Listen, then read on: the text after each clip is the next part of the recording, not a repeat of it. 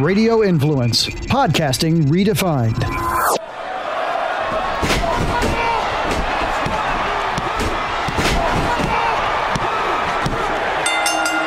You are sitting ringside with David Penzer on Radio Influence. Welcome, ladies and gentlemen, to another edition of Sitting Ringside. My name is David Penzer. We are so happy, as always, that you are here to listen to this thing we call a podcast, and glad to be back. And we have what I think will be entertaining as hell show for you. And it's somebody that I've been wanting to get on this podcast since day one. And because of his schedule in Major League Baseball, it is hard to schedule a time. So he had a couple of months off, and we scheduled it. And we're going to talk about his career, both in baseball and in WCW and the XWF, a little bit in TNA, and getting to be friendly and being a character of his favorite band since the age of 5. And that would be Kiss.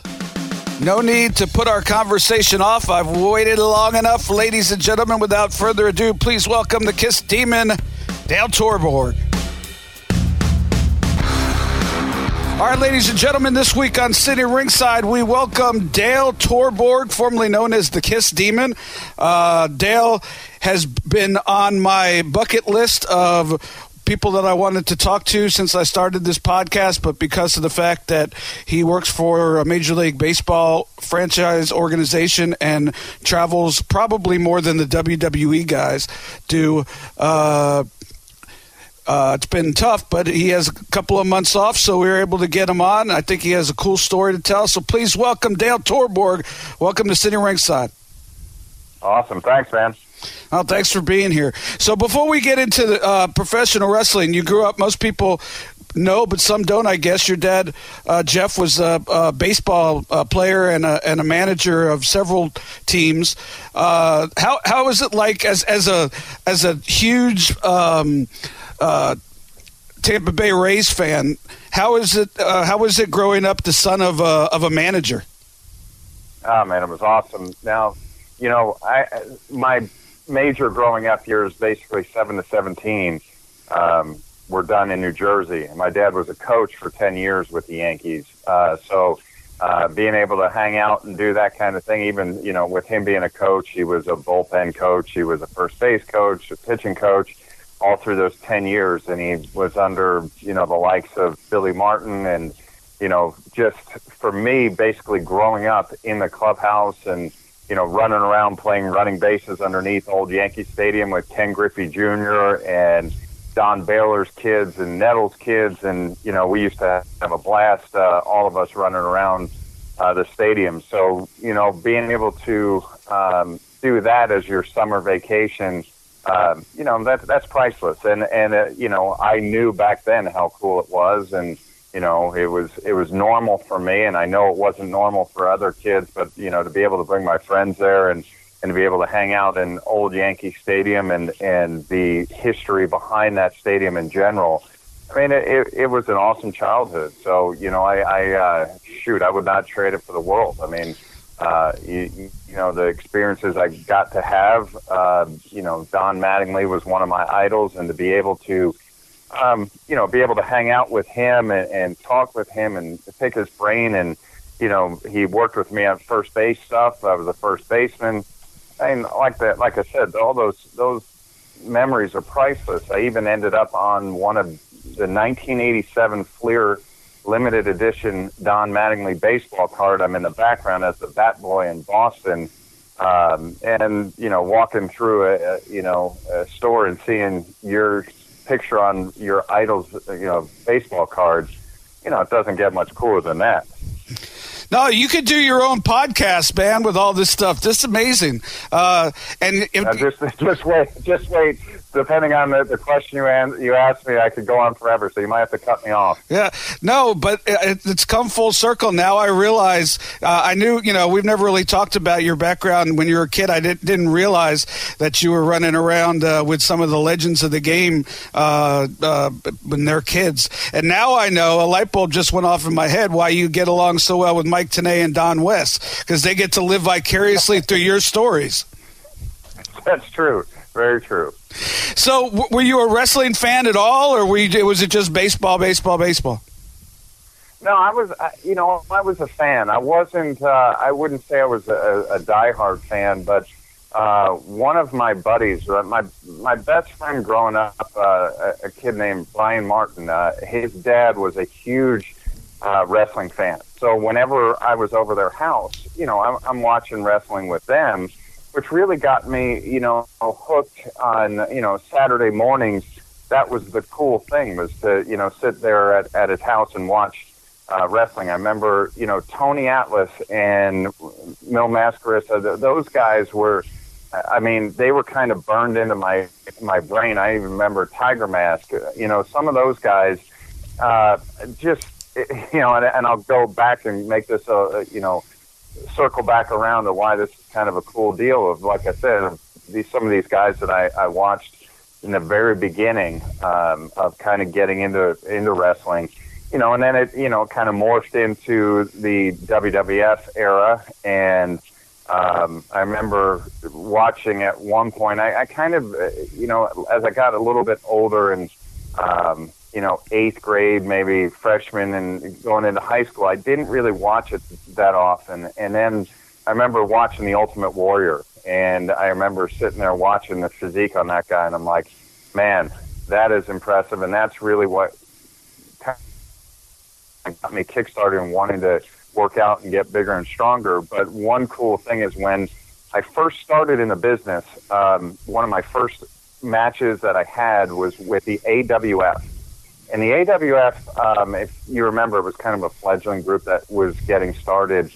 And it had some big-time guys, the Road Warriors, Cowboy Bob Orton, Coco Beware, all those guys from back in the day. And sure enough, one of the guys on the show, I walk into the locker room, and one of the first guys I see is Tony Atlas. And sitting, oh, wow, going, okay, he was one of the first guys I ever saw on TV. And now I'm on, one of the same, I'm on the same program as he is. That was kind of a cool experience. Did he ask if he could walk on you with his bare feet? No, he didn't do that. Well, you're one of the lucky ones. You mentioned the AWF. I remember they did syndicated television. How did you get involved in professional wrestling? Obviously you have a baseball background. As I understand it, and I could be wrong because the internet, isn't always right. You had a injury that got you out of baseball, and so how did you turn that into professional wrestling? Well, the injury, I had a couple back-to-back years, almost from one year to the next on the same day. It was end of July, both years. Had a throw into the runner, actually before my senior year at college at Northwestern. It was in a summer wood bat league in New Jersey, and a guy threw a bunt.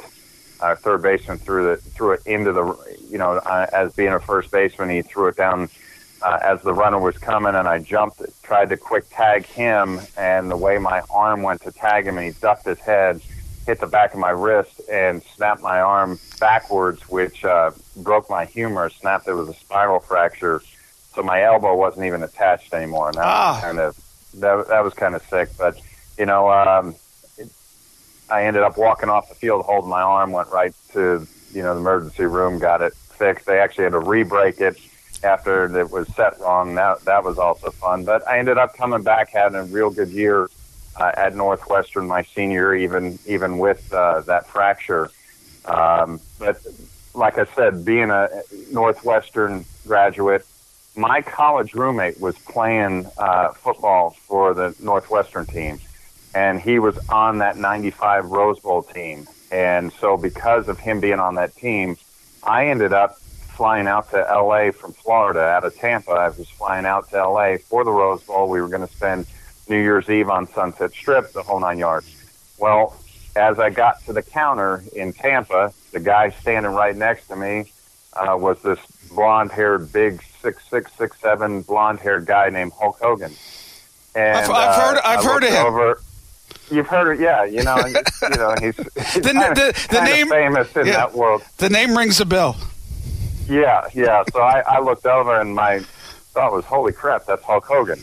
And I didn't say anything to him, and just we kind of went our way. And then he was behind me on the tram. He was in front of me at the X-ray, going through the X-ray machine. Good. We ended up both actually running into each other, getting a magazine for the flight, and we started talking. I introduced myself, and I said, we have a mutual friend. And he said, who's that? And I said, George Steinbrenner. And I've known George Steinbrenner since I was a kid. Like I said, for 7 to 17, my dad was a coach with the Yankees. Steinbrenner was great, really, really great to me as a kid, and to my brothers as well. He was, fantastic. So, we were talking quite a bit about George Steinbrenner and, how big a wrestling fan he was, and Hulk was saying, oh, yeah, I do these events with him for Christmas and that kind of thing. So we were just talking, and he actually asked me, he said, so, you're a baseball player, huh? And I said, yeah, I'm a minor league player. I don't know how long I'm going to be doing this, because at that point I'd already gotten hit, which messed up my depth perception. I tried to keep playing. I was actually with the Mets when I got hit. I got traded to the Yankees. With my depth perception being thrown off like it was, I wasn't getting any better. And, my average, basically somebody tied a rock to my average and threw it in the water, and my average just kept sinking. And so I knew I was, my minor league days, all the dreams I had of playing Major League Baseball were literally going down the tubes. So I knew I wasn't long for the minor league lifestyle. And so Hulk was talking to me about, well, you have the size, obviously, and the athleticism if you're a baseball player, but you ever thought about wrestling? And, I said, it was kind of my teammates would joke with me, man, your personality being a KISS fan, and you're a little off center, and, you would be a good wrestler, so that's where it kind of was left, because I didn't know any wrestling people. I didn't know any wrestlers. Had no idea how you would even get started. It was just something that I saw on TV. But when Hulk and I got to L.A., he introduced me. He was picking up Randy Savage in baggage claim. And so he goes, hey, come meet Randy. I'll introduce you to Randy. So when I got there, I said something, Hulk introduced us as this. So this is a friend of mine, Dale Torborg. And Randy actually said Torborg. And, in that gravelly voice, he goes, is your dad Jeff? And I was like, the first thing that popped in my head was like, oh, my God, that's his real voice. Like, I always thought that was a put-on. Oh, no. And, no. I don't know if it was his real voice, but that's how he talked all the time. Oh, man. So he literally started talking about how he was a minor league baseball player. He was a catcher. That's right. And we just started talking about baseball, and he said that he was actually a big fan of my dad's because of my dad being a catcher. And then he asked the same thing. He goes, you ever thought about wrestling? And that's what really got the ball rolling for me. Then I ended up getting 2 trainers. And unfortunately, one just passed away, and it was, heartbreaking to see the news. But Jim the Anvil Neidhart was one of my trainers with Terry Shapinski, also known as the Warlord. And so I had 2 very stiff, very rough workers that taught me the ropes. And they literally, Neidhart, to be honest with you, beat the crap out of me for about 3 days straight. Gave me 30 shoulder tackles the first day that I was in the ring. And, now I understood why he wanted to see if I was going to come back. And I came back the next day, and continued. And so that's how I got started. It was in Land O'Lakes. It was in Jim Neidhart's backyard is where we trained, with scorpions that would be on the ring mat when you landed, and snakes, slithering under the ring. So it was interesting to be training. I think that was in the summer of '96, to be trained outside in the heat of Florida. It was crazy, but you know what?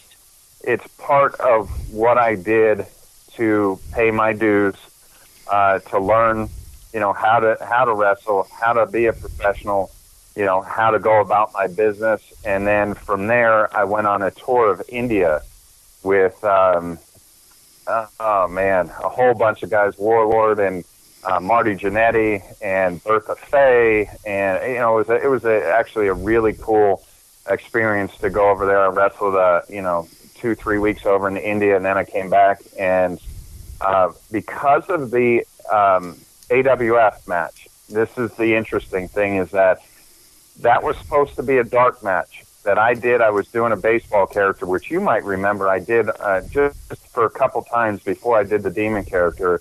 I did a MVP baseball character with face paint, and it was based on the movie The Warriors. Right. So that, when I did that dark match, that's all it was supposed to be. And a buddy of mine called me and said, "Hey man, I just saw you on TV." I go, what are you talking about? You saw me on TV. What was I doing? And he's like, "Wrestling. The MVP, the baseball dude. You beat that guy, Doe, the kid." And I'm like, "How did you see that?" And he said, "Oh, it was on such and such channel." And sure enough, they did a replay, and it was on. So I was able to old VHS tape it, and it was my first realizing how the business was going to work. They never paid me for it, but then they called me and told me, "We're taking your character." Oh, lovely. And I said, "What do you?" Yeah, well, I go, what do you mean you're taking my character? "Yeah, how long have you been working?" I said, "I've only been trained 2 months at this point." And they said, "Yeah, we're going to take that baseball character. We're going to put it on 2 guys that are, seasoned wrestlers." And I can't remember. One, I think they said, was Matt Bloom, and the other one was Steve Kern. I think those were the 2 guys that they were going to put it on. And I said, "Well, no, you're not." And they said, yeah, we are." And I said, "Well, how are you going to do that?" "Well, we aired the episode, so we own the character." I said, "That's funny because I own it." And there was silence on the other end. "What do you mean you own it?" And I said, "I own the character."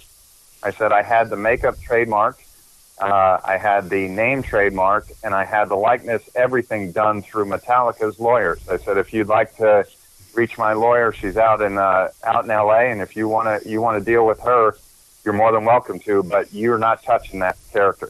And the reason why I had it done is because Warlord told me. He said, "You better get this done because somebody will try to steal this from you. Trust me." And sure enough, so that was the beginning of going, wow, this might be a rough business with them already trying to do this to me. Yeah, it wouldn't have lasted long anyway, but as history tells it. But that I thought you were just bluffing them about when you first started telling the story about having it trademarked. Good on you, and good on Warlord for smarting you up on that. Oh yeah, my buddies managed the Metallica. They're out of New York, and they got me with the trademark. It cost me quite a bit of money to do it, but I owned that for years. And the minute that I think within a month of me, I was like, I'm not going to ever use this trademark anymore. As soon as I let it go, the other MVP picked it up. The WWE and MVP for them, he picked it up, and I actually talked to him about it. Told him how I had owned that for years. Oh wow! Yeah, small world. So, but he never did the baseball gimmick. He just picked up the name, right? Right. It was just the MVP name. So how did you make your way to WCW? You had a couple of good connections, I guess, in Randy Savage and Hulk. Did they help you, or did you get in a different way? I got in a different way. Basically, the if my memory serves me right, I want to say I went to one of the shows after I came back from India. It was good because I got experience over in India, which was really important for me to get that experience. When I came back, I had gone to one of the WCW. I had gone to a WWE show, or back then a WWF show in Tampa, and talked to Vince briefly, really, it was real brief. And they said somebody would get back to me. And then I think it was in St. Pete that I went to the show in a WCW show. And I ended up meeting Medusa, who actually introduced me to some of the people, Sonny Ono, and I had some pictures of me as the MVP character. And she introduced me to JJ. And with JJ Dillon said, I showed him the picture, and he goes, wait a minute. He goes, where have I seen this before? And I said, well, I did this AWS. And he goes, yes, this is where I've seen it. He goes, that was pretty good. How long have you been working? I said, well, at that point, I had only been trained 2 months, and 2 or 3 days a week for 2 months. As you know, you're about as green as you can be. Right. And JJ was kind of puzzled. He said, wait a minute, when you did that TV show, you only wrestled for 2 months? I said, no, I was only trained for 2 months. That was my first match. Wow. And he goes, you're kidding. And I said, no, that was really the first match I really ever had. I had a singles match, or a tag match first, just in Land O'Lakes somewhere at a, outdoor, like, picnic type of thing that, took anything to get experience. But that was really my first singles match that I ever had. And then I did a couple more actually for Johnny Green, in an American Legion Hall, around the Florida area, Tampa area somewhere.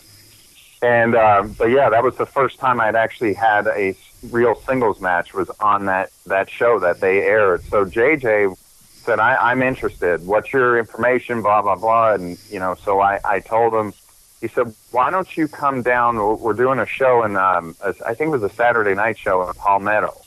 And so I went and met with him and a couple others and said, hey, listen, we want to give you a training deal.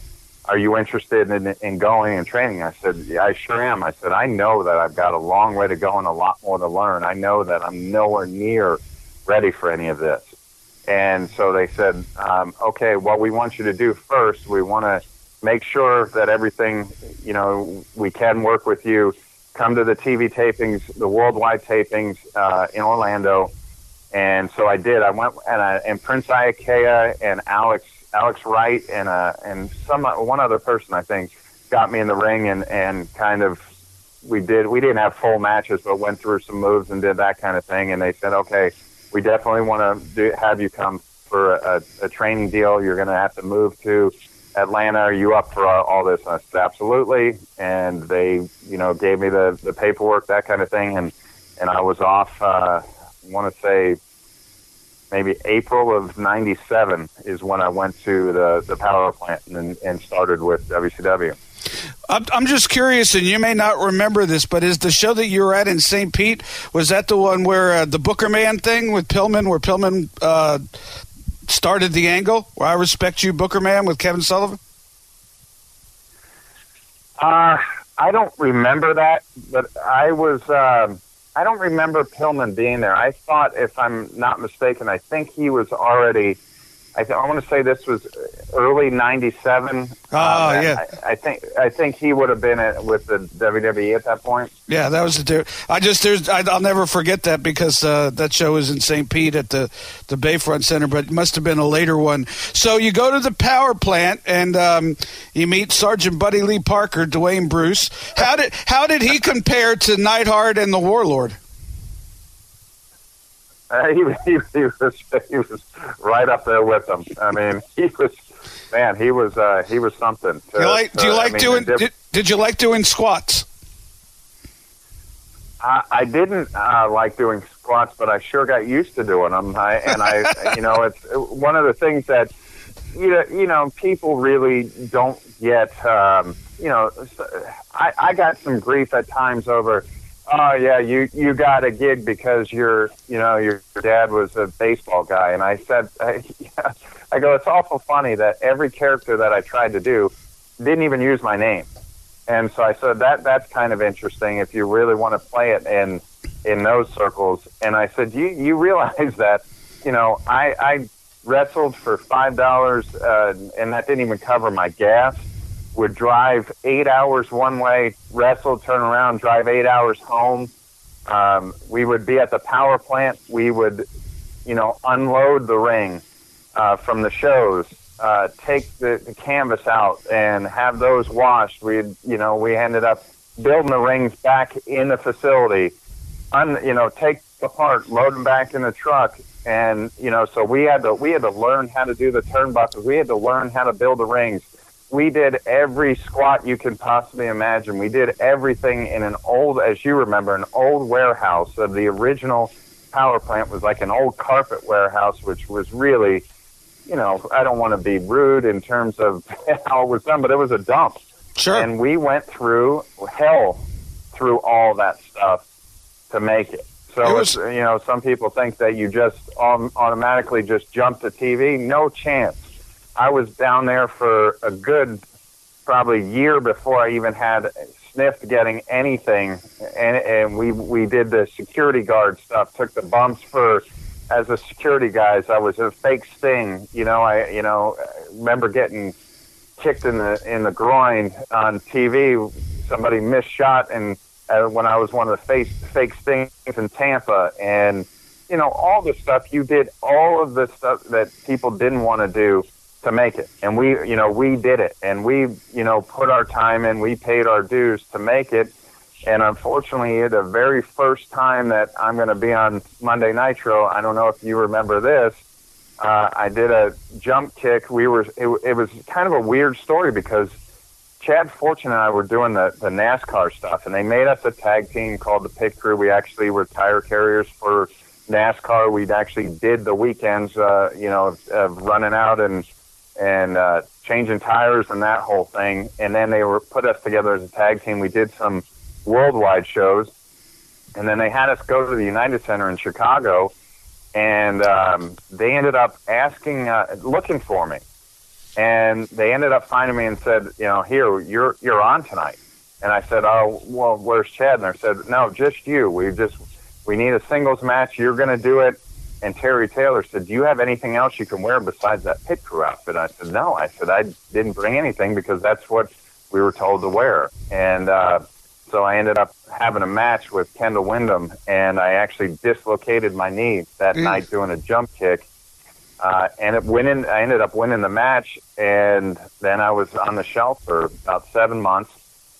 And when I came back from that knee injury, the interesting thing was how weird things actually happen. I was supposed to go out and see Kiss's opening night of the Psycho Circus tour out in Dodger Stadium. And because I blew my knee out, I didn't go. I ended up, I had tickets, everything, but I couldn't go. I couldn't fly because of, having the knee surgery to fix. I had a dislocated knee, torn ACL, and torn meniscus all in one move. They actually had to take part of my kneecap out, which broke in the match, but whatever. So I ended up having the surgery, missed the concert, and the day that I am cleared, I go to the power plant, and I kind of am being a little ginger on my feet, just kind of feeling things out in the ring without really going through anything.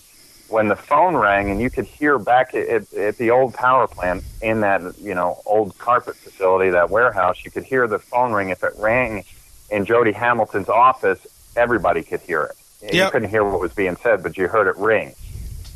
And then Jody Hamilton over the loudspeaker said, Dale, come to the front, please. I need to talk with you. So I went up, and he said, hey, listen, that was Eric. Eric said he wants to meet with you right now. So he goes, grab your stuff, go to the office. Eric wants to meet with you. So I go down there, and I meet with Eric, and Eric says, what were you thinking? Were you worried that it was the end of the road? No, I don't think so. I don't know what I was thinking. You just never. Yes, I don't know. That's the first time anyone's ever asked that. What I was thinking. I don't know. I went down there, and he said, listen, man. He goes, I hear you're a Kiss fan, and I said, oh yeah. I said, I've been a Kiss fan since the age of 5, and he goes, listen, I know you've been cleared recently. I said, yeah, it was just cleared today. He goes, wait, just today you were cleared? And I said, yeah. And he goes, oh, wow, okay. And this was on a Friday. And he said, okay, well, we want you, have you heard that about the possibility of that we were doing a Kiss character? And I said, yeah. I said, there was rumor about it, but I said, I thought the rumor was that it was the WWE thing. He goes, no, we have the rights to it. He goes, I negotiated the deal and we have the rights to it. Are you interested? And I'm like, yeah, you better believe I'm interested in doing it. And he said, okay, here's the deal. You're going to leave tomorrow for St. Louis. We have a pay-per-view on Sunday in St. Louis, and you need to be ready. And he goes, I know you just got cleared, but you need to be ready for it. I said, okay. And he goes, is there someone you feel comfortable having a match with? And I said, yeah. I said, can I get Johnny Swinger? And he goes, he goes, yeah, that's fine. He goes, call him, set it up go out, talk to Janie, set it up, your flights, everything, be out there. So you're going to leave tomorrow, and then, you'll do a dark match. I said, okay, that's awesome. So as I'm walking out of there, I set it up with Janie, and I call Swinger, and I said, hey, can you meet me at the power plant now? And I said, you're going to be wrestling me at the pay-per-view at a dark match. He goes, absolutely. So we rushed down to the power plant, and like I said, I hadn't done anything yet. I had been on literally 6-7 months. I've been, laid up. So I literally have not done anything. And so we actually kind of talked through a match, and what I told him was, hey, let's lock up. And I said, I'm going to drop kick you. We're going to lock up. I'm going to push you off, and I'm going to drop kick you right away. And he goes, why would you do that? And I said, because I think my knee is going to go on a drop kick, if it's going to go at all. I said, let's not waste anybody's time. Let's see if it goes on the drop kick. And if it's fine, we finish. And so we set this match up. And, I'm getting ready to go to St. Louis the next day. Can't sleep, as you can probably imagine that, here I have an opportunity to do something with Kiss, my favorite band. Gene Simmons was an idol of mine, and I'm going, oh my God, I've never wanted anything more in my entire life, and I've never been as nervous before that or since than I was for that day, because of wanting it so bad. And the interesting thing of how things seem to always kind of come full circle is that when I landed in St. Louis, there was a girl at the rental counter, and there was nobody helping her. And I asked her, I said, are you okay? Do you need a ride? Because I recognized her from WCW TV. And it ended up being that girl named Asia, who I ended up marrying. Wow. Yeah. So that's how I met her at the Avis counter in St. Louis, getting ready for my dark match. And then I ended up going and having the dark match. And like I said, I was like, I've never been that nervous before or since. But the interesting thing is, I'm wearing the only thing that I had on it was remotely Kiss was a Psycho Circus Kiss shirt, and no one knew what the deal was of what was going on. And as I'm going through the curtain, I was already nervous enough. Eric grabs me by the arm and pulls me back before I could get through the curtain. He goes, hey, I want you to do Gene without doing Gene, and then pushes me out. And in my head, I'm like, what the hell does that mean? Do Gene without doing Gene? I don't understand. And I go, you know what? I can't worry about that right now. I don't really get it, but I'm just going to do my match. And, later on, I understood he wanted the essence of Gene without doing the tongue, but, kind of getting the essence. Could I portray the Gene Demon type of character? Right. And so I go through the match, and we finished the match, and everything went well. I did the drop kick right from the start. My knee was fine. We had a really good match. Swinger was, one of the true professionals in the business, and he was great. He helped me out a ton through the whole thing. We ended up finishing it. I go through the curtain, and Eric, this is the truth. Eric looks at me, and I said, how was that? And he goes, you got another job you can go to? No way. Yeah, and I said, apparently I need to start looking for one. And he's straight-faced and he goes, no. He goes, that was great. He goes, you got it. He goes, meet me in the office on Thursday. We'll go. He goes, you're gonna go to Cape Girardeau tomorrow. You're gonna do or on Tuesday. You're gonna do go to Nitro tomorrow, and then you're gonna do a match on Tuesday. And I said, okay, awesome. And he goes, on Thursday, get with Janie, meet me in the office on Thursday. And so I said, okay. He goes, or contact me. Have you in the office on Thursday? Well, Thursday, no, I don't hear anything. I guess he had said Janie would contact you or whatever. I don't remember exactly, but I don't hear anything. So they have me going out to the Nitro Grill in Las Vegas when they did the opening. Glacier and myself and a few others went out to the opening of the Nitro Grill. And I see Eric there. And I say, do you still want to see me in your office? This was Thursday had come and gone. I want to say Sure. This was maybe on Saturday. I don't really remember the time frame. And he looked at me and he goes, no. And that was it. I didn't know what happened at that point. And what I found out later was Andre had done test makeup. Andre Freitas, the AFX Studios in Atlanta, who made the coffin, made the costume, did the whole stuff, did everything for the Demons. Right.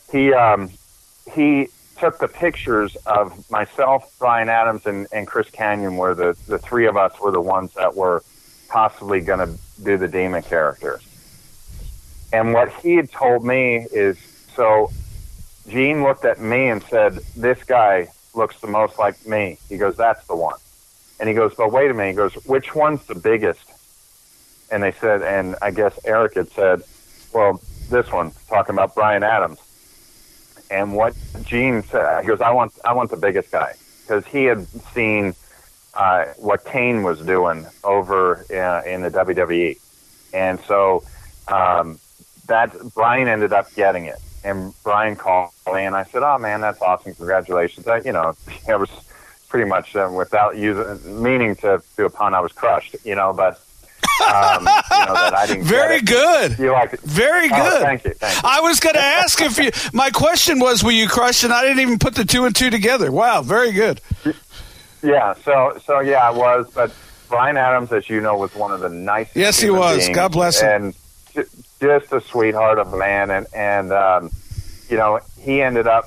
He was the one who called me. So he did the appearance out in Vegas. And I tried to help him with the mannerisms and all. I was out in Vegas for that when Kiss did the premiere and everything with when they did the casket and everything came out when Kiss did the song, which is still interesting. And I'm pretty sure, and you could tell me too, I'm pretty sure that Kiss went on after the main event, after Sting and Hogan. They went on afterwards.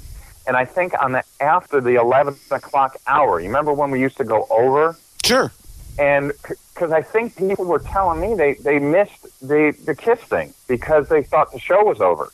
And so Kiss had, at that point, with that segment, I guess, was the lowest rated in WCW history. And I think a lot had to do with the timing of, to me, you would do the debut of the Demon character before you do a main event of Sting and Hogan. You can't get much. In the wrestling world, that's the pinnacle. You want to see Sting Hogan. So I think the timing of it, it was like the perfect storm of not really putting that Kiss character and everything in a good light, and then obviously, that it didn't go as well as they wanted to. And then Brian was the one. He did 2 appearances. He did that one. He did the one in Nassau Coliseum. And he never wrestled in character, because after the Nassau Coliseum one, he said he called me and said, listen, WCW is going to call you. He goes, you should have gotten it to begin with. I told them you should have gotten it to begin with. And they did. JJ called me and asked if I wanted to do it. In the meantime, I had been just started doing the MVP baseball character, which I worked hard to try to get that going.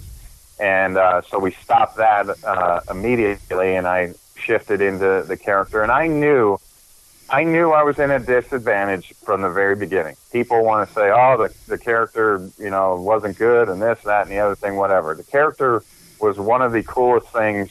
I love doing it. I don't care what anybody says about it. It was an awesome character. It was a dream come true to represent Kiss. I still look at them when they come into concert, see those guys on stage with that face paint on, and know that I was one of the few people ever licensed to wear that. And that was a huge honor for me to represent them, to wear that makeup, the iconic makeup. And again, I don't care what anybody says about that character. There were reasons why it didn't work, and I if it had been pushed even slightly, it would have been a huge success. But I loved doing it, bottom line. Yeah, no, I don't think there's anything wrong with the character. Anybody that's a rock and roll fan, it was a super cool character. Like you said, it was just sort of unfortunate series of events that had to do with the ratings being low, and that might have also had to do not only with the fact that Hulk and Sting was over, but also on the other channel they could have had WWE Raw. They could have had like The Rock and Stone Cold on the after 11 o'clock run. So you could have had the double demon, pardon the pun, of having a concert after a main event on a wrestling show, which, I agree with you, doesn't make sense, and also having stiff competition on the other channel. But yeah, are there people that have said that the gimmick sucked? Because the gimmick was great. Oh yeah, I mean, I was kind of the perfect storm of hate on the internet because of the fan base of the two. How wrestling fans could be online and Kiss fans that are, very vocal as well. And I don't blame the Kiss fans for not understanding what was going on with it. I remember getting ripped on there saying, oh, you suck, you picked bad partners, you did this and that, and it's like, wow, people take this seriously. And and they didn't understand what was going on behind the scenes, because one of the problems with what was going on is that, when Eric was blamed for the, signing the deal, there were so many,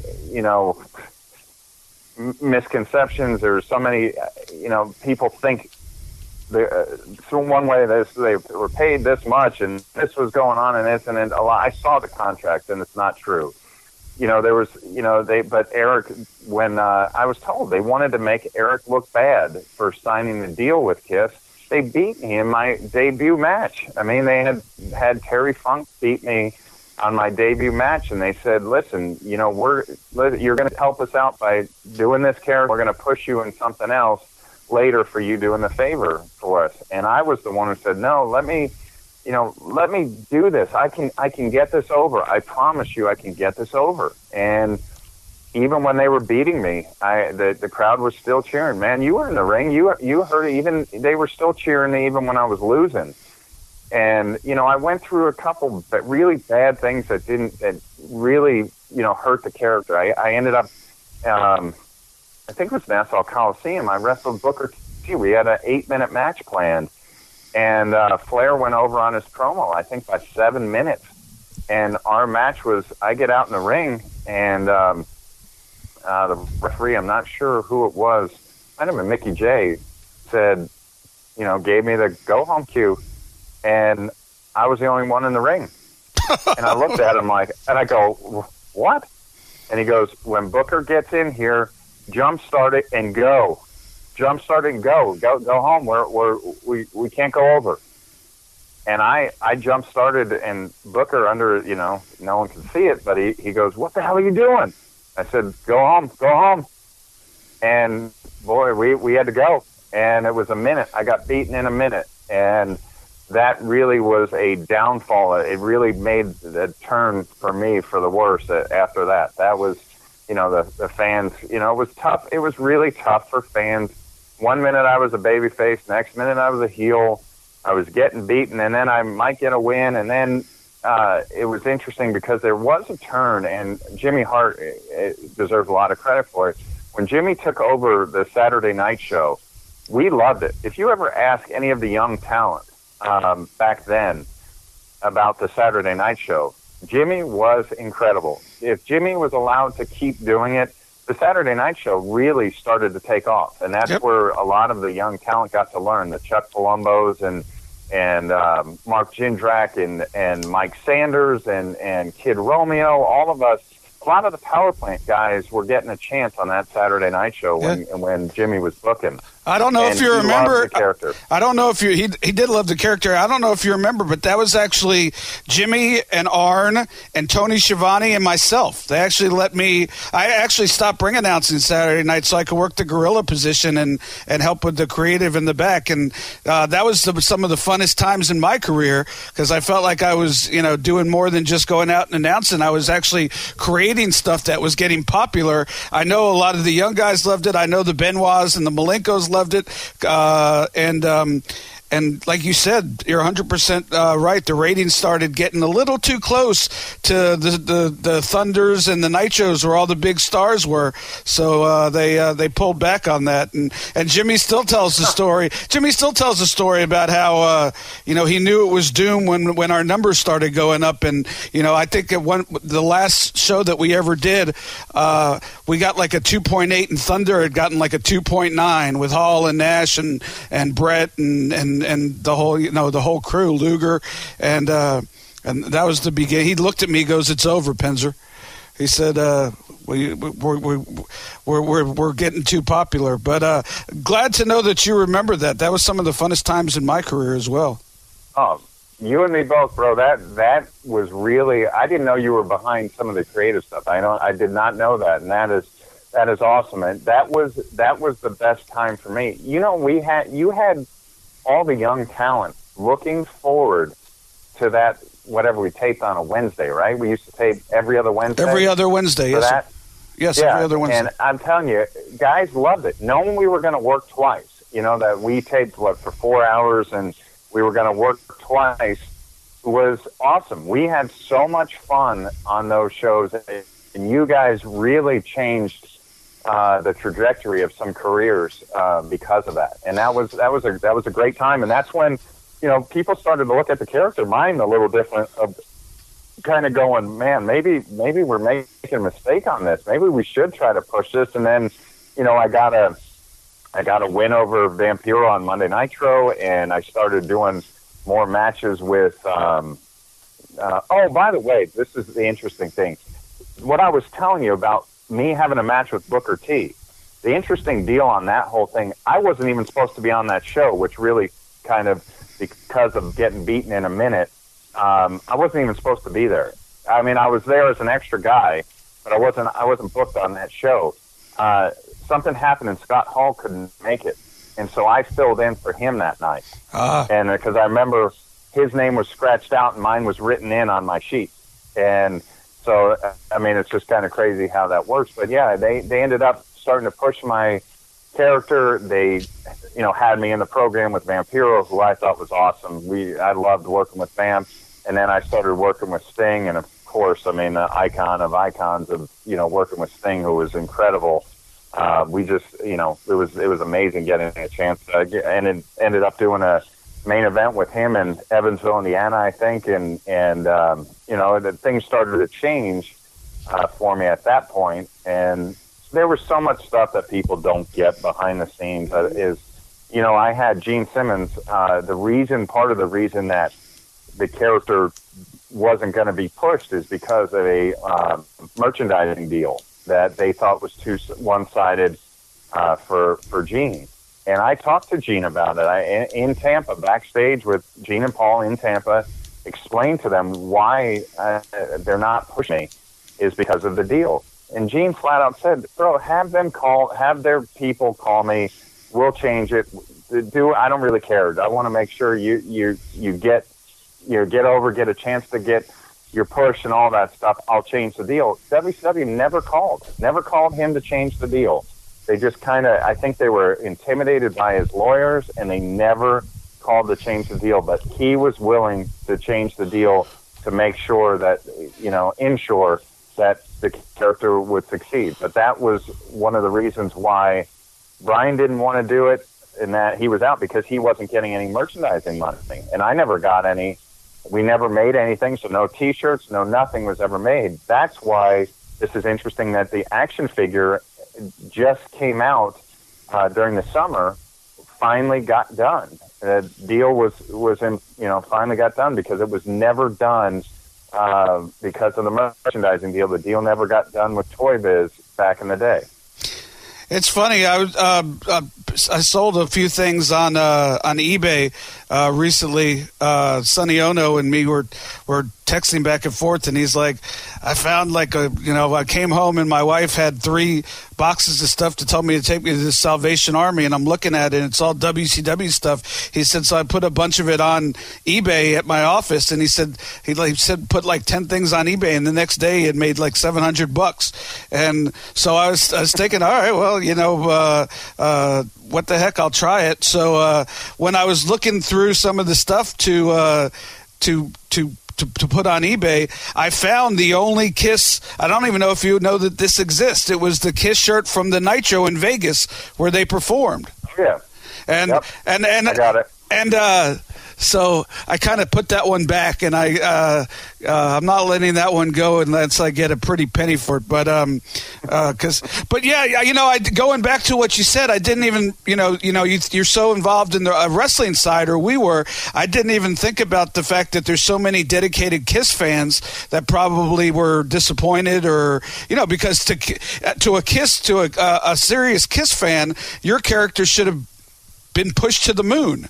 And for whatever reason, and to a serious wrestling fan, if that character was pushed to the moon too quickly, they probably would have turned on it. So it's sort of you couldn't win for losing type of scenario. They had to sort of slow build you, and just because to earn the respect of the wrestling fans. And the Kiss fans were pissed off about that, I'm sure. So I didn't even think about that whole. It's just a symptom of what at that time was, as you know, a crazy company that gone wild, so to speak. What was the idea behind the Kiss New Year's Eve pay-per-view? I don't know if some people know that they were going to do that, and did that.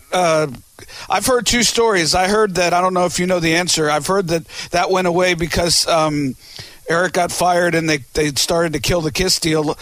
And I've also heard that had nothing to do with it, and that it went away because the crew basically said they weren't going to work New Year's Eve. Do you know?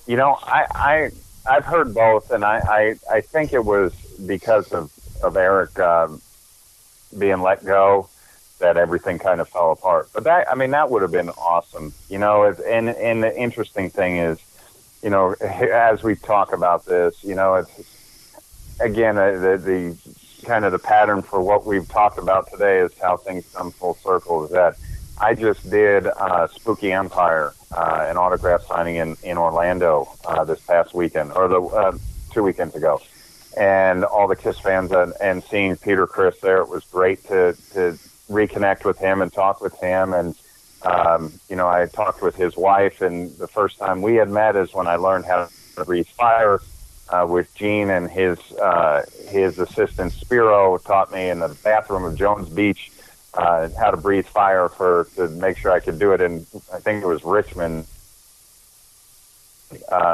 Some crazy stuff, but it's weird how things do come full circle. So that, we had these limited edition Spooky Empire demon figures, and the Kiss fans were loving them, and, getting a chance to talk to them. They were asking questions, and since Peter was there were a lot of Kiss fans, and, they love the figure, and it's just kind of interesting how that was, at the time the reunion tour and farewell tour was going on, and, Kiss was so popular, and here we're talking about them going on tour, the end of the road, and my action figure comes out, and last weekend I'm in full demon regalia again. It was kind of crazy to kind of go back to that.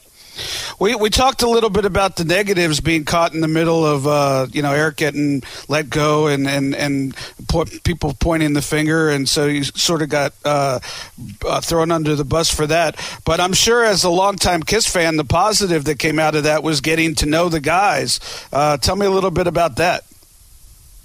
Oh man, I'll tell you, it's I'm actually going to see Ace I'm taking my brother to go see Ace in Melbourne this weekend. So on Saturday, Ace is going to be playing in Melbourne, so I'm taking my brother to go see him. And, it just getting to know, I out of all the guys, Gene and Paul, I know the best. And, here it is. I was a Kiss fan, age of 5 on, a huge Kiss fan.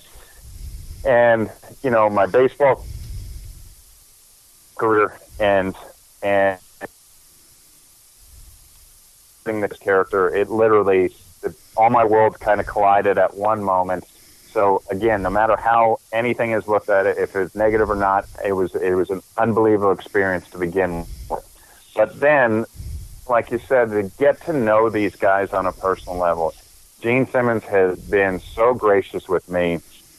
Anything that I've needed over the years, the longest it's ever taken him to get back to me is 15 minutes. I mean, wow. He is unbelievable. Yeah, he's incredible. And I will tell you that, getting to know Paul Stanley is one of the nicest, just genuine, down-to-earth people. I have nothing but great things to say about that man. If he comes into town, he'll text me and invite myself and my daughter and my wife to dinner. We go to dinner with him and just sit and talk about things. And he is, been so great with my daughter, thinks the world of him.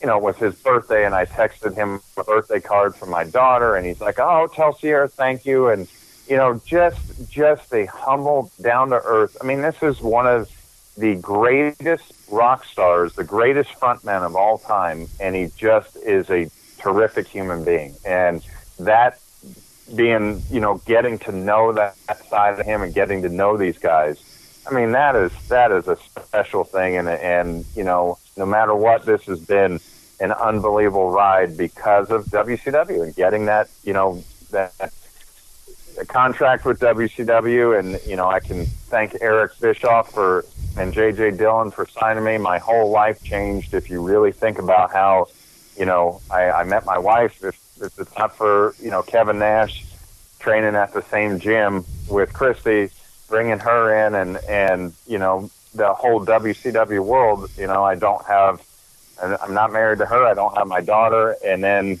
I'm introduced to the Kiss world, and, they've had, let me into their family, the Kiss family. That is, you can't ever put a price on that. Yeah, it's interesting. It's why I like doing this podcast, because on the surface you'd look at the whole situation and say a lot went wrong. But as you're talking about right now, while some did go wrong, a lot went right. You met your wife, you had your daughter, you got to know your favorite band. To this day, they have an action figure out, and like you said, Gene Simmons is just a phone call away. He's one of the smartest businessmen, I think, probably. I think because of his rock and roll gimmick, I don't think people realize we dealt with him a little bit when we were doing the XWF, and we were going to use your character. I'm actually looking at my XWF poster in the office, and your character is between Big Vito and Norman Smiley. That XWF, man, honestly, you guys did an amazing job, and it should have done great things. That was a cool show, and if anybody could get their hands on the DVDs or whatever, man, you and Knobs and all those guys, that was an awesome time too, and the talent we had was sick. Yeah. And you think about who we had, man, that was awesome. Well, the first 3 episodic shows are on YouTube, but the last 2 have seemed to disappear, and nobody could find them. And it kind of sucks because I was involved in the booking of it, and I don't remember how the book. We did 5 episodics, and I don't remember how the booking ended. I don't remember at one point did Kurt turn on Buff? Did Buff turn on Kurt? And the last 2 episodes are nowhere to be found, so I don't even remember how we left it. Not that it matters. I was just curious. But what I was saying is getting to talk to Gene a little bit and deal with him a little bit through you and the XWF. I don't unless you really have read his story, I don't think that people realize that this guy not only is an iconic performer in the music industry, he's one of the smartest businessmen that, might have ever come along. Oh, you got that right. I mean, this guy is unbelievable. You ever literally sit down and talk to him? I won't tell you what he told me, but I asked advice from him one time, and it was exact opposite of what I would ever expect him to say, and it made all the sense in the world where you go, oh, my God, like that is unbelievable. And I keep that to myself because it was, a very cool thing for me to be able to hear that from him about advice. Yeah, he's like I said, one of the smartest ones. And people joke about him having their own caskets and stuff, but they're involved in everything. And God bless them. If you live and die with Kiss, then you live and die with Kiss. And the guy, they get to create revenue off of that. And that they were probably ahead of their time, and he was ahead of his time probably in getting involved in pro wrestling. But oh, absolutely, he was what people didn't realize is he was a big fan of wrestling growing up. And this is a cool thing. Just a side note of rock stars and being wrestling fans and all that. I like I said, I did Spooky Empire, and Mick Foley and I were next to each other, and then across the way was Phil Anselmo from Pantera.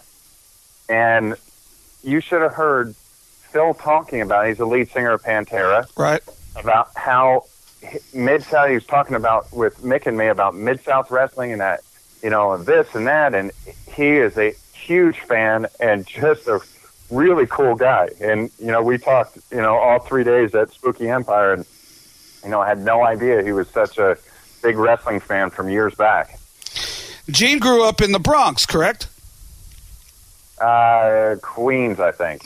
In New York City, and I know he was a big fan. And funny story that has nothing to do with anything, but when I was a teenager, my brother's best friend's mother dated Gene Simmons in high school, wherever in New York City, and so they went to it was their. They had taken off the makeup for a while, and it was their first tour back with the makeup on. And Vinnie Vincent was with them, and I'll tell you why I'll never forget it, because he was ribbing the hell out of Vinnie Vincent in front of us. But so my brother couldn't go, and they had backstage passes, and so I went instead of my brother with his best friend and the mother and the father. And Gene Simmons, I mean, just an ex-girlfriend. The guy's like, one of the most famous guys on the planet, gazillionaire, even at the time. And he was the nicest guy. I'm just a high school kid and some old girlfriend, and he was the nicest guy. He took us back in the dressing room. He was ribbing Vinnie Vincent about what he was wearing and stuff. And he really, I mean, I'll never, even if I had never got involved in the wrestling business, I'd still have that positive memory. And, he didn't have to take an ex-girlfriend from when he was 15, back into the dressing room. And most people wouldn't, quite frankly. But he did, and he's just a gem of a guy. Hey, so you got back. Awesome. You got back in the baseball business. I want to talk about that in a second, but after you and AJ Przinsky did a couple of things with TNA. Now, it's funny, didn't grow up a baseball fan. Actually, when I was young, my dad used to take me to, down in Fort Lauderdale where we lived, he used to take me to spring training because they played in Fort Lauderdale. And I'll never forget, I was at a Yankee-Mets spring training game, and I somehow got a baseball signed by Yogi Berra, who at the time was the manager of the Mets, and Ralph Hawk, who was the manager. Your dad might even worked under Ralph Hawk, did he?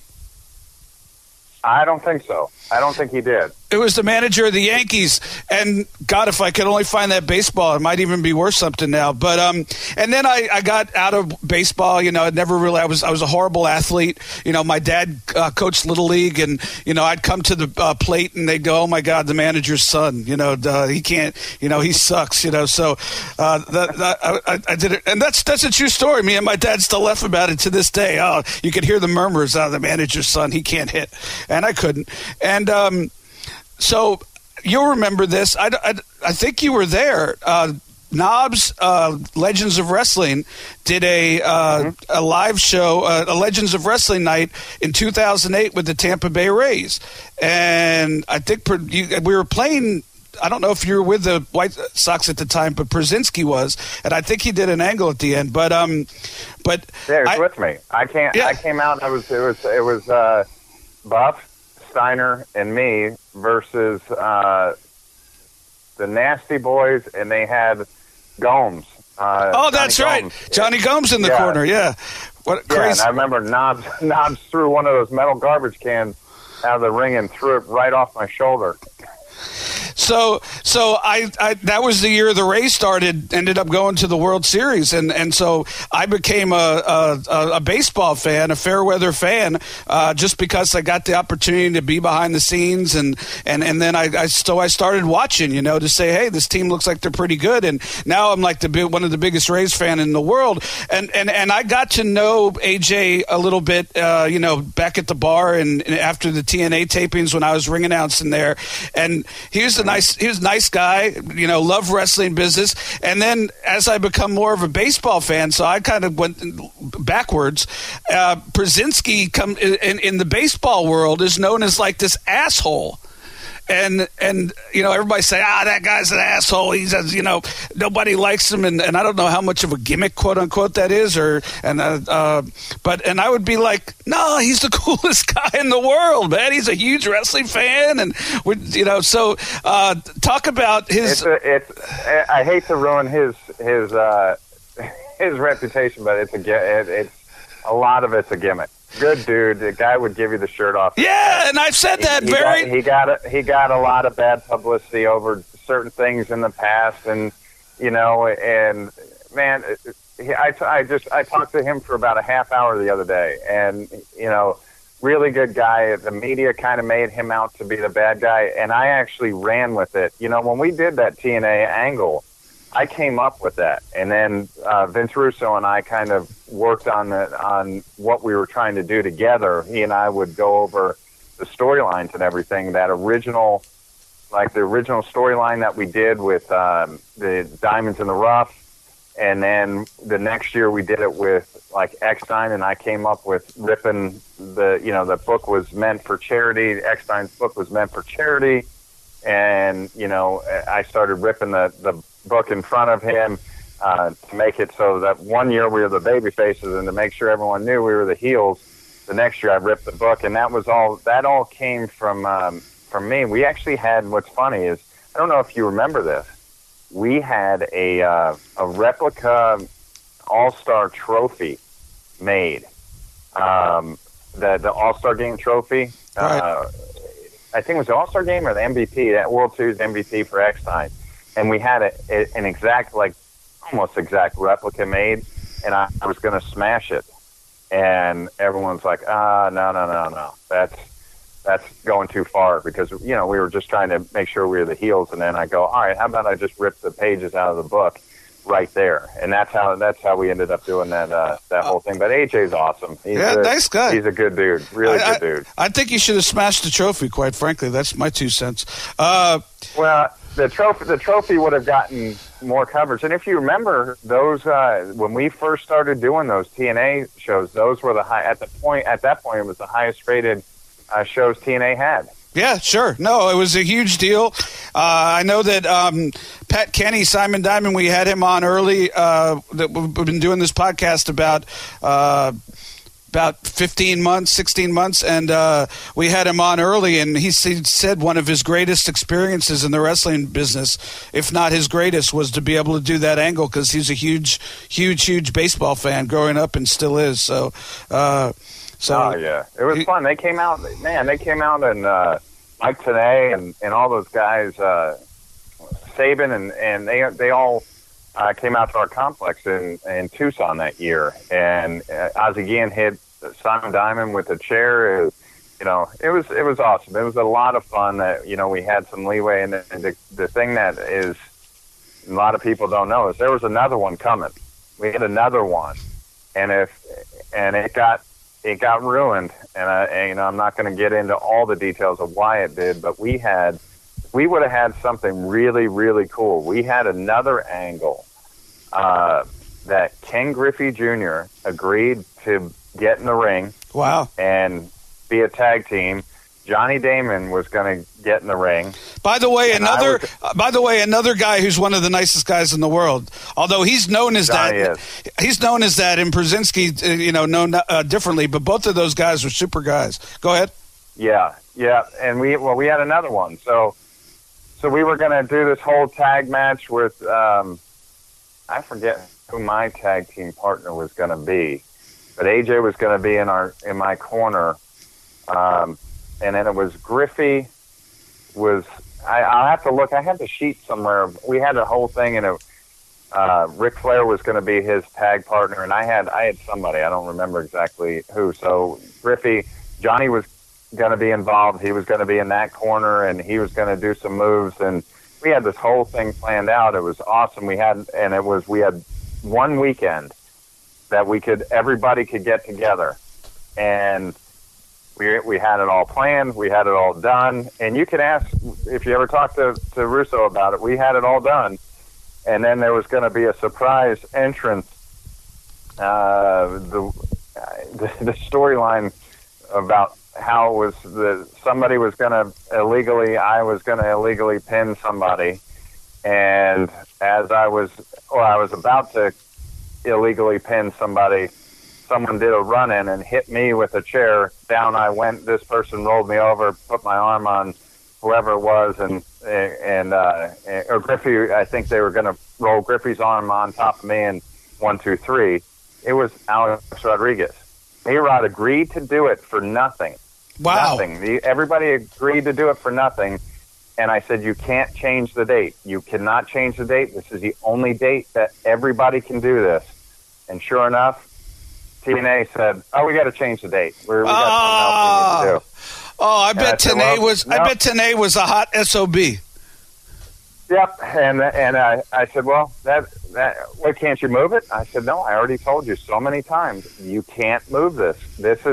We've got guys that are starting. This was right before the baseball season. I said, guys are getting ready for the season. Some are going out to Arizona. I think Griffey was going out to his son's recruiting trip. And it was like terrible time. But we had one weekend. You guys used to tape like on a Friday, Saturday, or something like that. Right. I forget exactly how you guys did it. So we had one. We were going to set the first day up and then have the pay-per-view the next.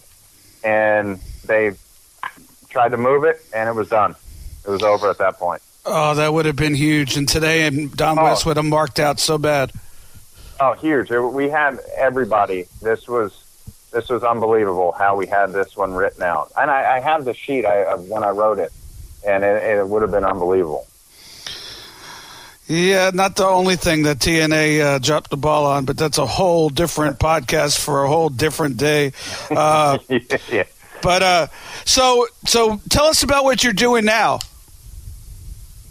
All right, so I just literally started a couple weeks ago. I started my 16th year with the White Sox. I am their strength and conditioning coordinator, and it's an unbelievable job because of just a first-class, unreal, loyal, great organization. And I got to be a part in the big leagues with the 2005 World Championship team, as that's how that whole thing with TNA started. I get to work with all the guys from, we have a major league strength coach, Alan Thomas, who is probably the best strength coach in the game. And I work with him with the big league guys, and then I work all the way down through the system, all the way to the rookie ball guys and the new draft picks, and I work with everybody. So I literally I get to train every single player at some point during the season, from, like I said, the big leagues all the way to the new draft picks. And you travel with the team during the season? I do not. I travel. I'll go to Chicago at times. I will be in Charlotte, Winston-Salem, Kannapolis, Birmingham, Winston-Salem, Great Falls, Arizona. I travel the whole loop of to see all the different teams and work with each guy. So I do not travel with the big league team throughout the summer. I will be there, but I don't travel with them. And how was it? Not a lot of people, especially that that I know, could say that they won a World Series. How was that? That has to be unbelievable, huh? It was an amazing year. I mean, it just really was. It was an unreal year because there were some ups and downs because the Major League strength coach, Alan Thomas, like I was saying, got very sick twice with an infection. So I had to fill in for him during that year a couple of times. So, I literally spent about half the year that year working with those guys in Chicago. And it was an unbelievable team, great camaraderie, great chemistry. Adding A.J. Przinsky to the mix, I mean, that was a huge piece of the puzzle. And, you have a steady catcher, that left-handed catcher that could hit like he could, and he just was, very sturdy behind the plate, never got hurt.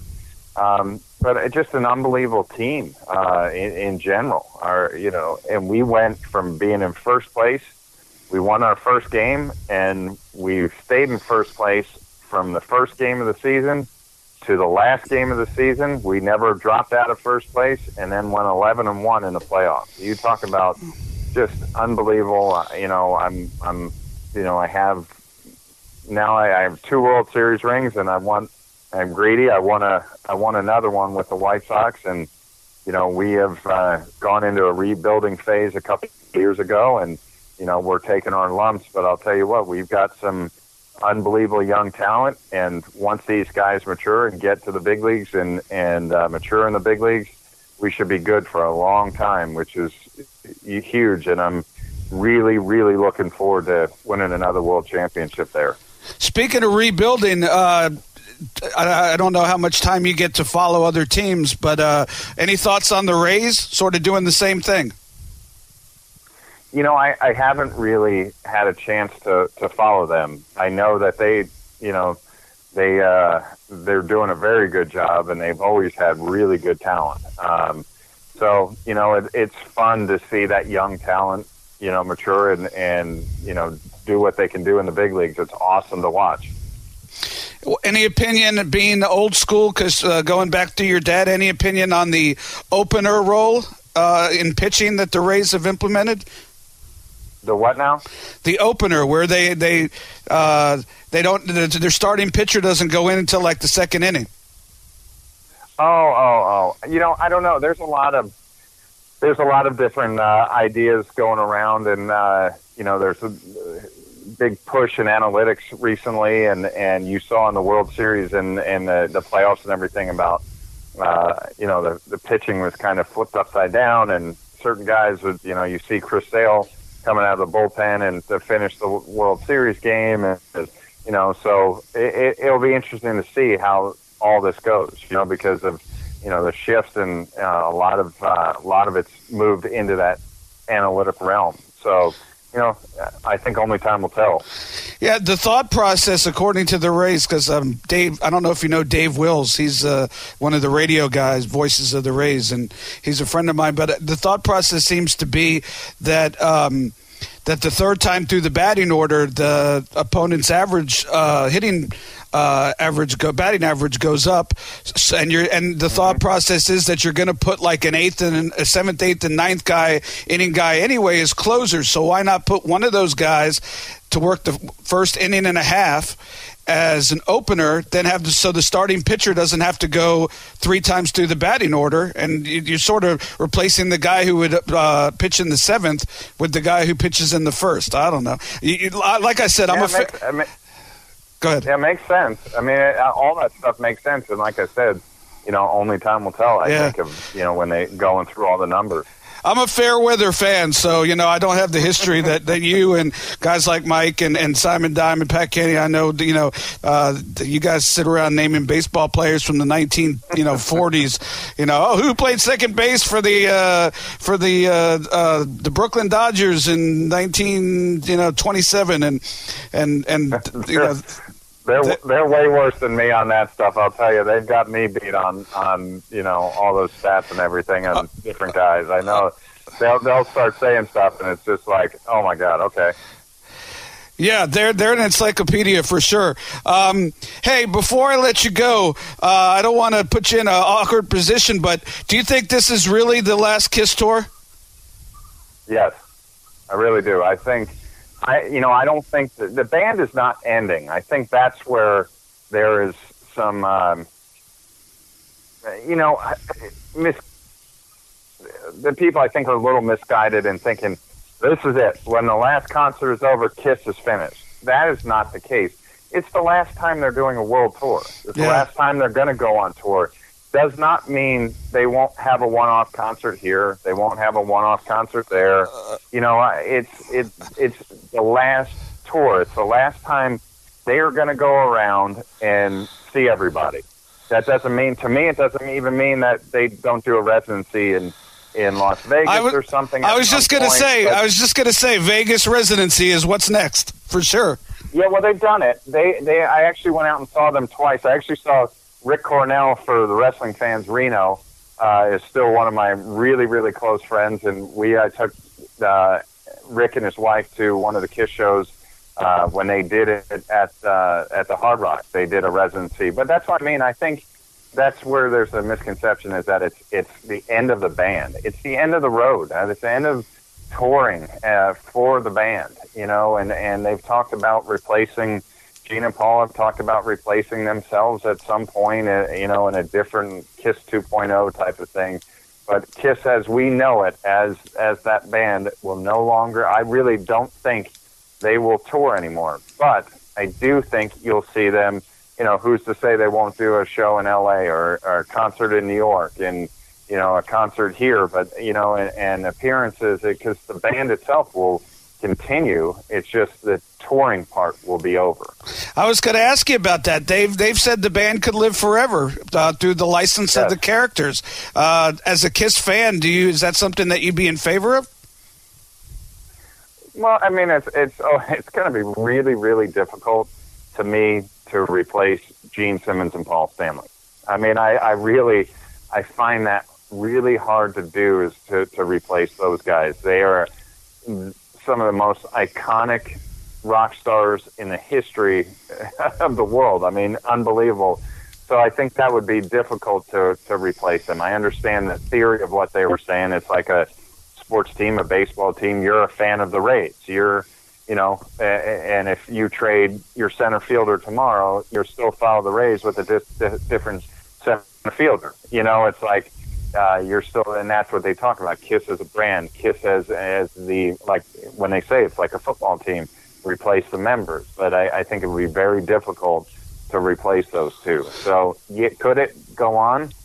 I'm sure it could, but I just don't think it would be anywhere near the same.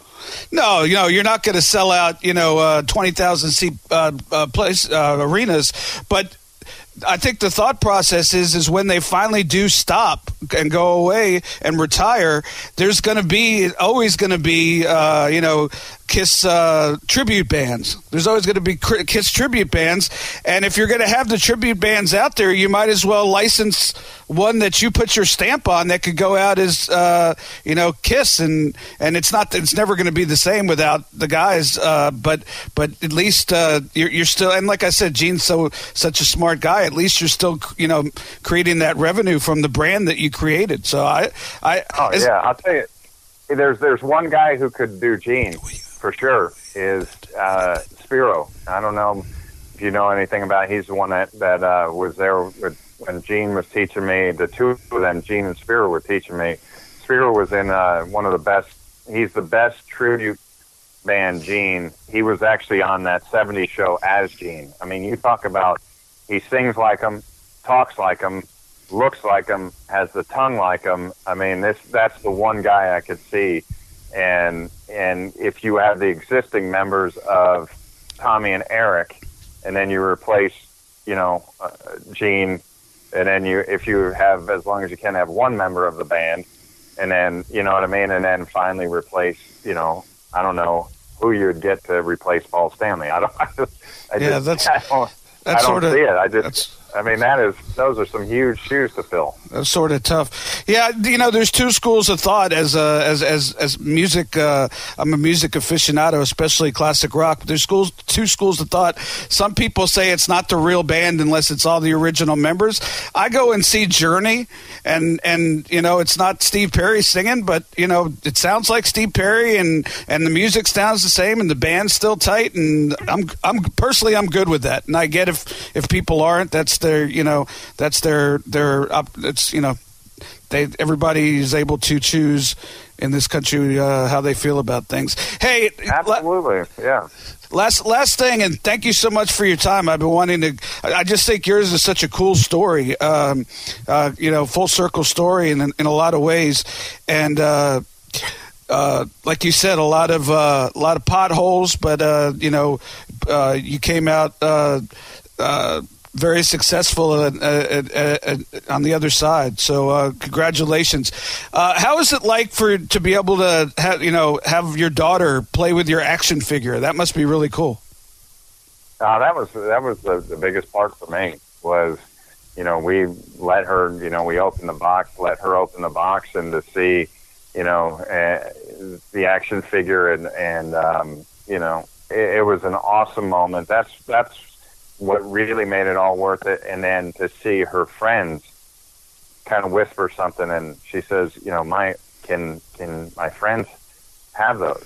And I'm like, can they have one each? And I'm like, absolutely. And that was really cool for me to see that her friends, wanted her, her dad's action figure. So, I signed the figures for them, and they loved it. So that was, it was awesome. Just to have that finally come out, just in general, was amazing. The guy that, and this is another thing of how things come full circle, is that when I was with the White Sox doing, I wanted to do awards, and this is kind of a cool thing because you'll get a kick out of who I ran into. So when I was looking for awards to give for the hardest working guys in the strength and conditioning, the players that were the hardest workers in strength and conditioning, I wanted to do something. So the first year I did it, I gave them, just money that they wanted, and it didn't do it for me. I'm like, okay, I want to give them something. The next year I did laser engraved baseball bat. That was cool.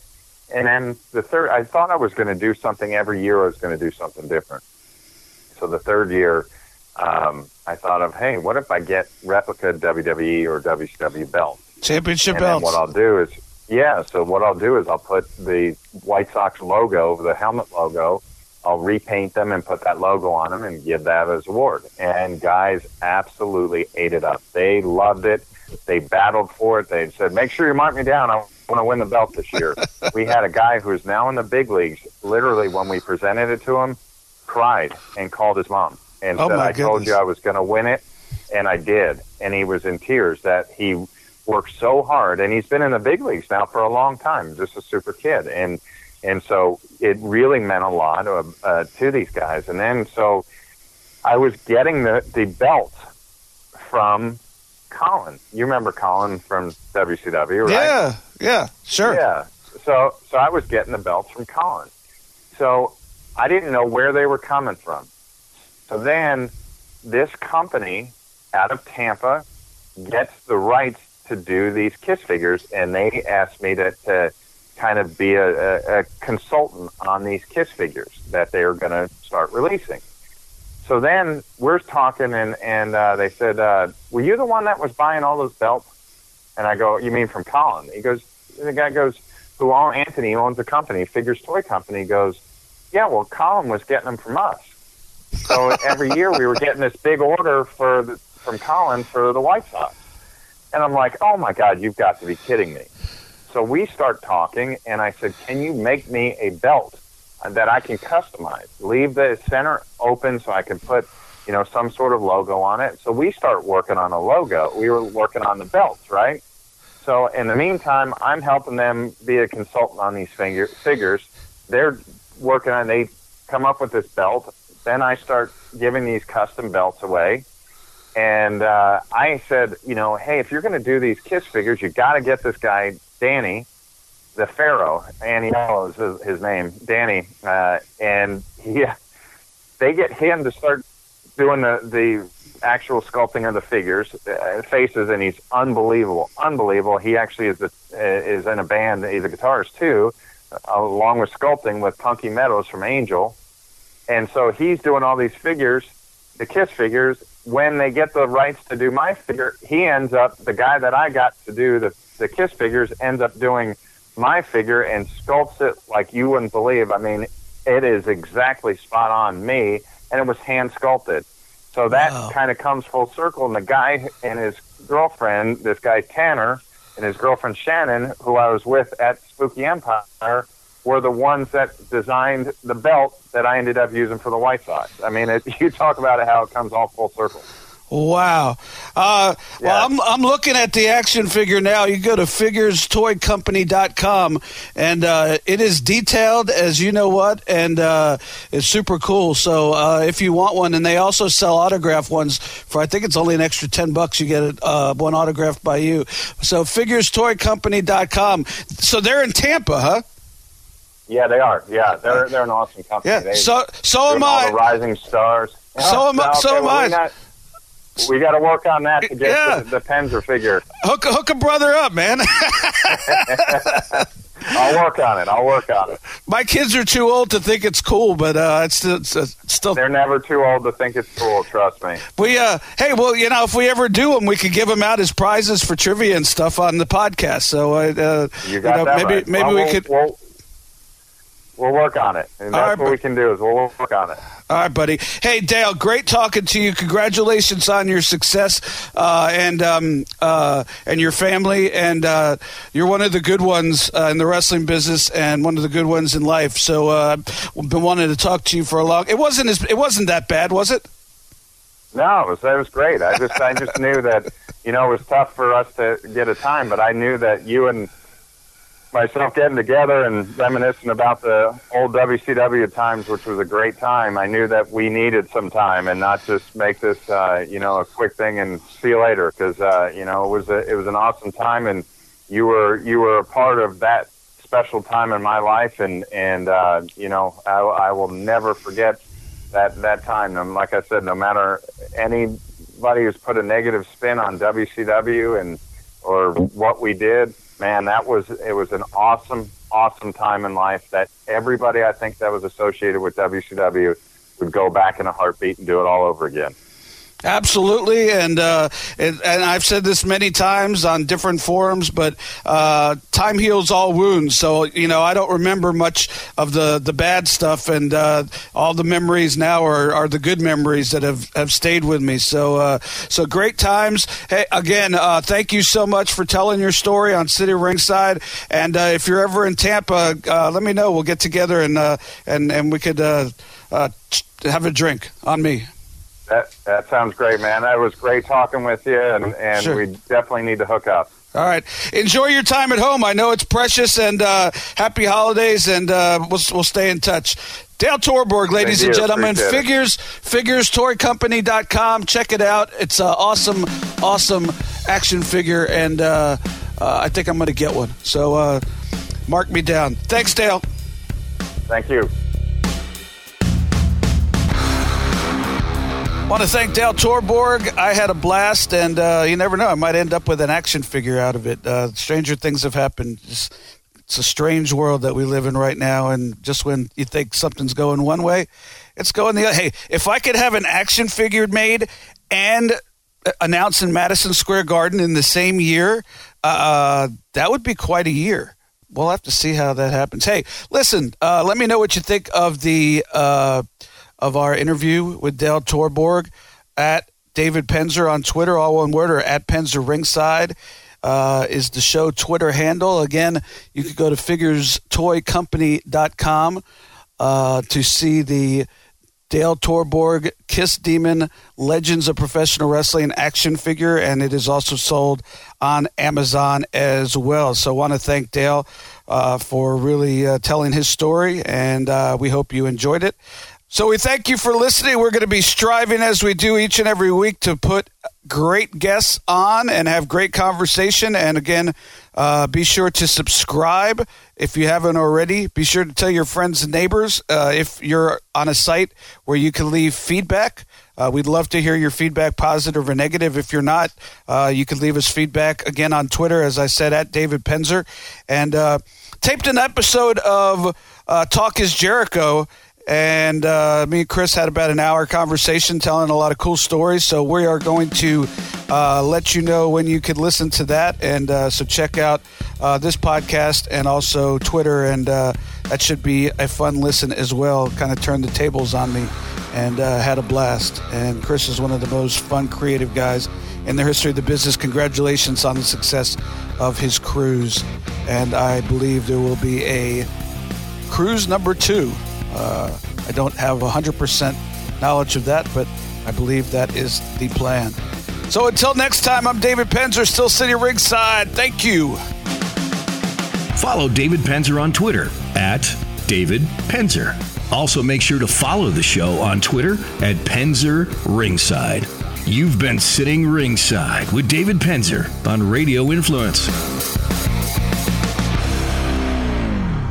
I'm Tracy Beans, host of the new podcast Dark to Light with Frank and Beans on Radio Influence. It's a new show about politics, but not the way you're used to. What we talk about is actually true. And it's also stuff they don't want you to hear. So we bring it to you weekly. All the intrigue and spin and double talk spelled out for you right, with my co-host Frank's special flavor of commentary. Don't miss him. He's an experience. So join us. Dark to Light with Frank and me, Tracy Beans, drops each Friday on Apple Podcasts, Stitcher, TuneIn Radio, Google Play, and RadioInfluence.com.